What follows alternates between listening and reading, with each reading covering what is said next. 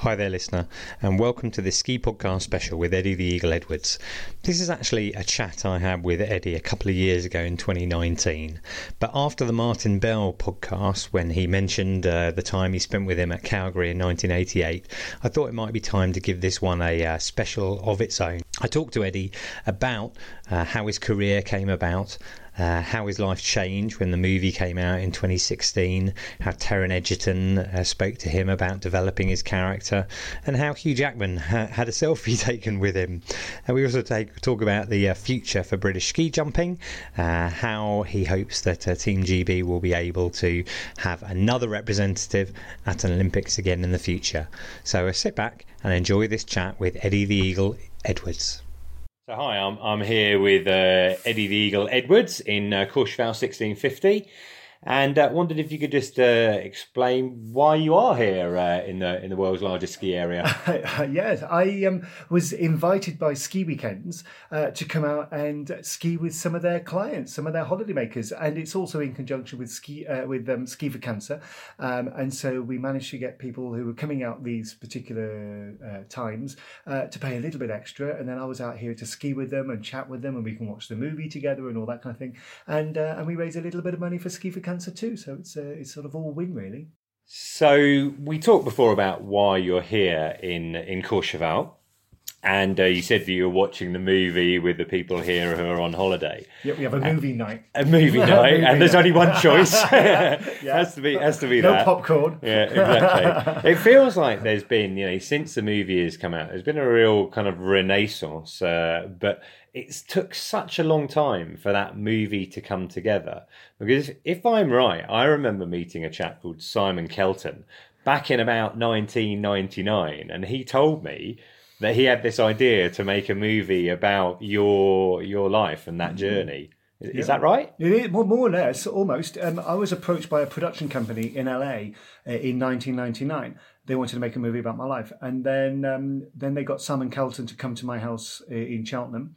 And we sat down, went through my life story in fine detail, and then they came up with a script. They've tweaked the script over a number of times, and they got different people to play me at different times, and the project kept stalling. And then eventually, after doing a TV show called Splash about 5 years ago. Okay, I remember Splash. That's the one where amateurs got to do highboard diving, right? With Tom Daly. Yeah. That's right. And I won that series, and Dexter Fletcher saw me perform, thought there must be a story there. And then he'd heard that I signed these movie rights some 15, 20 years beforehand. Yeah. And he got Matthew Vaughan to buy the rights, and then he got straight on with it. So it has been a long time A coming. long journey, because therefore the long. movie came out in 2015. 2016. 2016, Yeah. okay, so 27, 28 years after Calgary, the Calgary Olympics. Yeah. Because on the off chance that there isn't someone listening to this podcast who doesn't actually know, you competed in the 1988 Calgary Olympics in the ski jump, didn't you? That's right, and 30, nearly almost 31 years ago, and I never thought they would ever make a movie about my life. And then when they made Cool Runnings about the Jamaican bobsled team, that was the same Olympics. I thought, well, they'll never make another movie about the same Olympics. And as I say, 1999, over 20 years ago, they decided to actually talk about a movie, and then it took a long time to come to fruition. But I'm glad it did in the end. Yeah, and I mean, did you think, oh, this is never going to happen, this film? At times, well, I just got on with the rest of my life really, because when I signed that deal, I was just about. I'd moved to Leicester, and I was just about to start my law degree. So I'd done my law degree. Over the 3 years. Then I met my girlfriend, and then we got married, had children, and I just got on with the rest of my life. I did my plastering, I did a bit of skiing, a little bit of promotional work, a little bit of speaking every once in a while, but was quite happy. And then doing the odd TV show, and then I did that Splash show, and then eventually that led to the film. So and I take it, since the movie has come out, things have changed for you. Oh my word! It's like Calgary all over again. Right. Now I'm traveling all over the world doing talks. I speak at conferences and dinners and conventions and things like that. I still do as much skiing as I can whenever I can. Yeah. I speak on cruises. I do work for about 5 different cruise liners. So I go on. In fact, I was on 2 cruises before I came out here. So I've been away since just before or just after Christmas. Right. I did 2 cruises back to back, and then I've come here. So I'm glad in a way to be going home next week, so I can just unpack and wash my clothes and just stay home for a little while. Great. So you've been, really busy. In relation to the film itself, I think I read somewhere that Taron Egerton kind of met you beforehand, and you were actually quite impressed with his portrayal in terms of how he picked up your mannerisms and things. Absolutely, because Taron wanted to get an idea of my accent and my mannerisms, and so I went down to Pinewood Studios, met him there, sat with him for a good old afternoon, early evening, drinking tea and eating biscuits and cake and just having chat. And he picked up my accent, my mannerisms and everything. And he must have watched a lot of video from the Olympic Games, because everything I did at Calgary, he did in the movie. And he did an amazing job. And I couldn't believe how much he looked like I looked 30 years ago. He had the jaw, the moustache, the glasses, the hair, and he sounded and acted just like me. And it was unreal. And then I was invited out on set in Garmisch, where they did a lot of the filming. And I walked out on set, and my jaw just dropped when Taron turned around, and he looked just like me. I went, oh my God. And then, of course, Hugh Jackman as well. And he turned around, he said, Eddie, I want a selfie. And he came rushing over and thought, oh my God, this guy, this movie superstar, wanted a selfie. And so it was really nice guy. That's great. Although, my kids love that movie. Yeah. We must have watched it 4 times, I would say, ourselves already. It appeals to everyone. Obviously, Hugh Jackman's quite an appealing character for everyone as well. I believe that sadly there was no kind of Hugh, in reality, when you were training for the Winter Olympics, there was no Hugh Jackman character like that playing a part in your life. Because over the 22 months that I started ski jumping and then got to Calgary, I had probably around 22 to 25 coaches, but they couldn't put all those coaches in the film, because otherwise the film could have been 4 hours long. Yeah. So they decided to take elements from all my coaches and put them into one character. That was the easiest way to tell the story. And some of my coaches were more interesting than others. They ranged from 18 years old to 88 years old. Yeah. And some had different issues, and they wanted all those issues from all those different characters. But they put them onto one. Okay. Interesting. Did any of them ever get encourage you to think about Bo Derek? Not really. We didn't really do it in that kind of a way. That was really good, the way they kind of did it. That jumping paradox. Yeah. Because it was quite a nice way to actually explain in a simple way, basically what ski jumping is all about. So that's where some of the artistic license comes in. But what they did put in the film, because it only represents probably about 25-30% of my life as a ski jumper. Right. And there was so much more that they could have put in, but they just took specific things, but what they did use, they did very, very well. Yeah. I was very, very pleased with it. Yeah, I'm with you with that. I thought it was a brilliant movie. Yeah. Thinking about the current generation, I don't think anyone's competed from Britain in the ski jump since then, have they?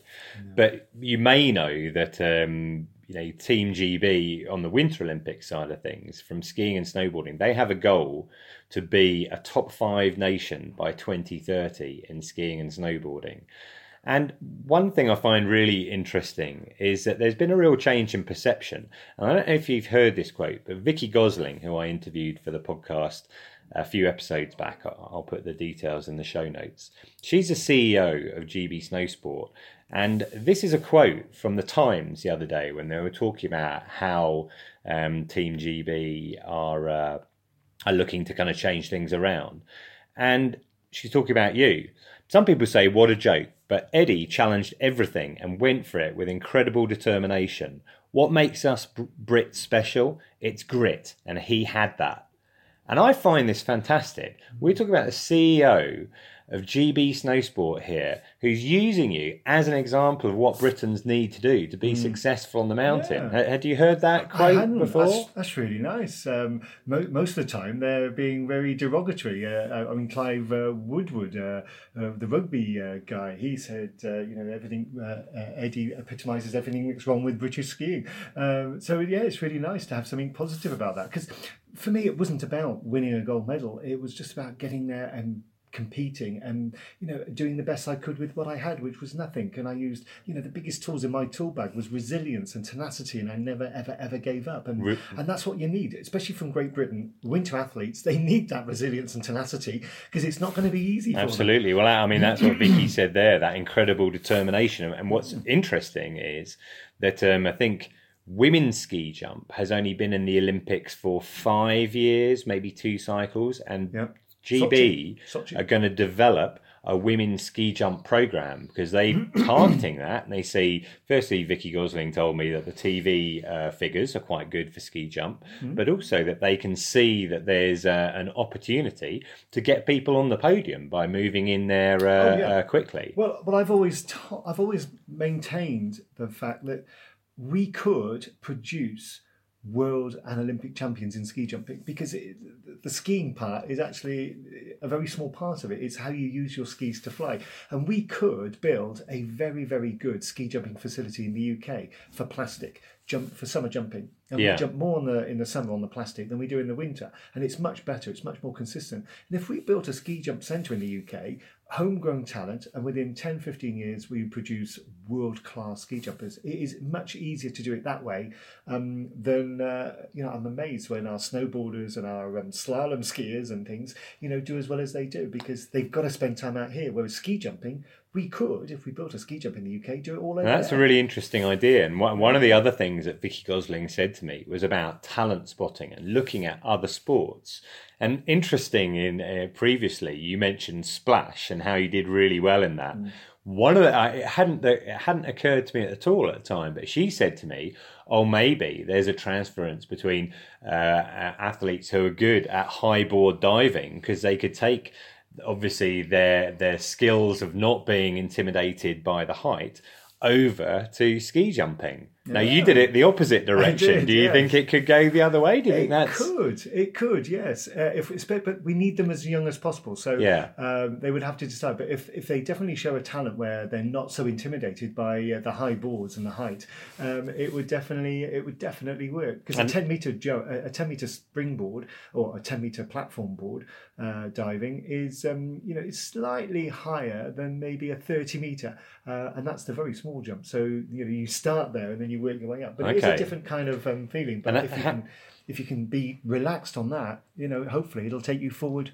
It would be very easy to transfer. Definitely. Great. Well, it's interesting you said young because I believe they've targeted a girl called Mamie Cooper, who's a 15-year-old who's joint nationality. She lives in Austria, but her parents are British, and I know there are other athletes who are like that.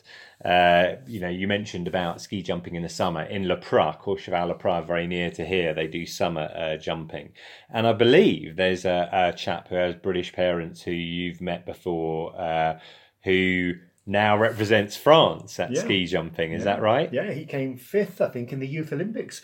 Jonty, and he's born to British parents, but he was born here in France, in Courchevel, and lives right next to the ski jump. And he's a very, very, very good jumper. But he jumps for France because he was born in France. And I've met quite a few people over the years where they're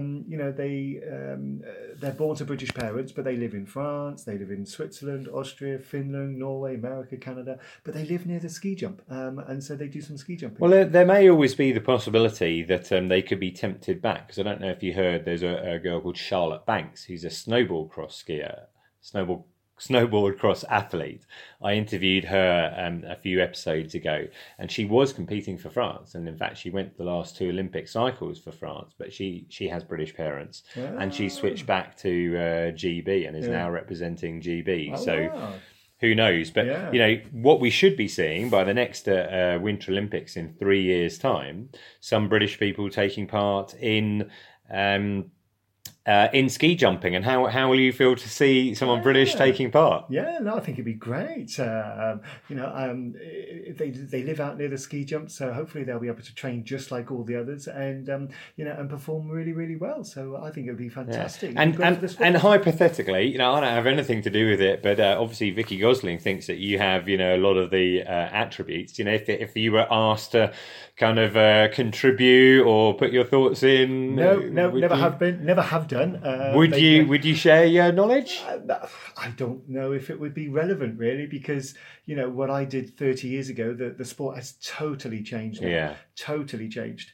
So it'll be nice, and I'm always willing to promote ski jumping as much as I can, and skiing in Great Britain and around the world, because I think it's a great sport. But so I'm always happy to do that. But I'm really not sure whether they'll ask me to do anything, especially in a like a training or anything. Yeah, like that. So it's interesting. You say ski jumping has changed. Obviously, in some countries, it's like their main event. In Finland, still. When I was doing a little bit of research for this interview, I came across something which said that you once had a song that reached number 2 in the Finnish charts in 1991. Yeah. How on earth did that come about?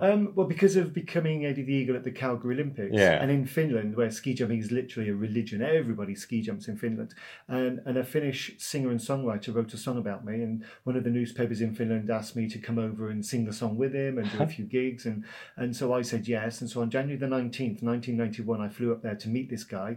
But the very morning that I went up there to fly up to meet him, he died of a heart attack. Oh my God. And so they asked me to sing the song for him, and I sung it in Finnish, and they released it, and they reached number 2 in the charts. And that is amazing. You sung it in Finnish. How long did it Finnish. take you to learn that? It was hard, and I had the lyrics. I learned the lyrics phonetically, and just kept singing, and people can understand it. And, right. And you're still living off the royalties from that one now. I've not had a single royalty. I think I'll have to give them a ring and say, you must owe me millions by now. That's great, Eddie. Yeah. Thank you very much.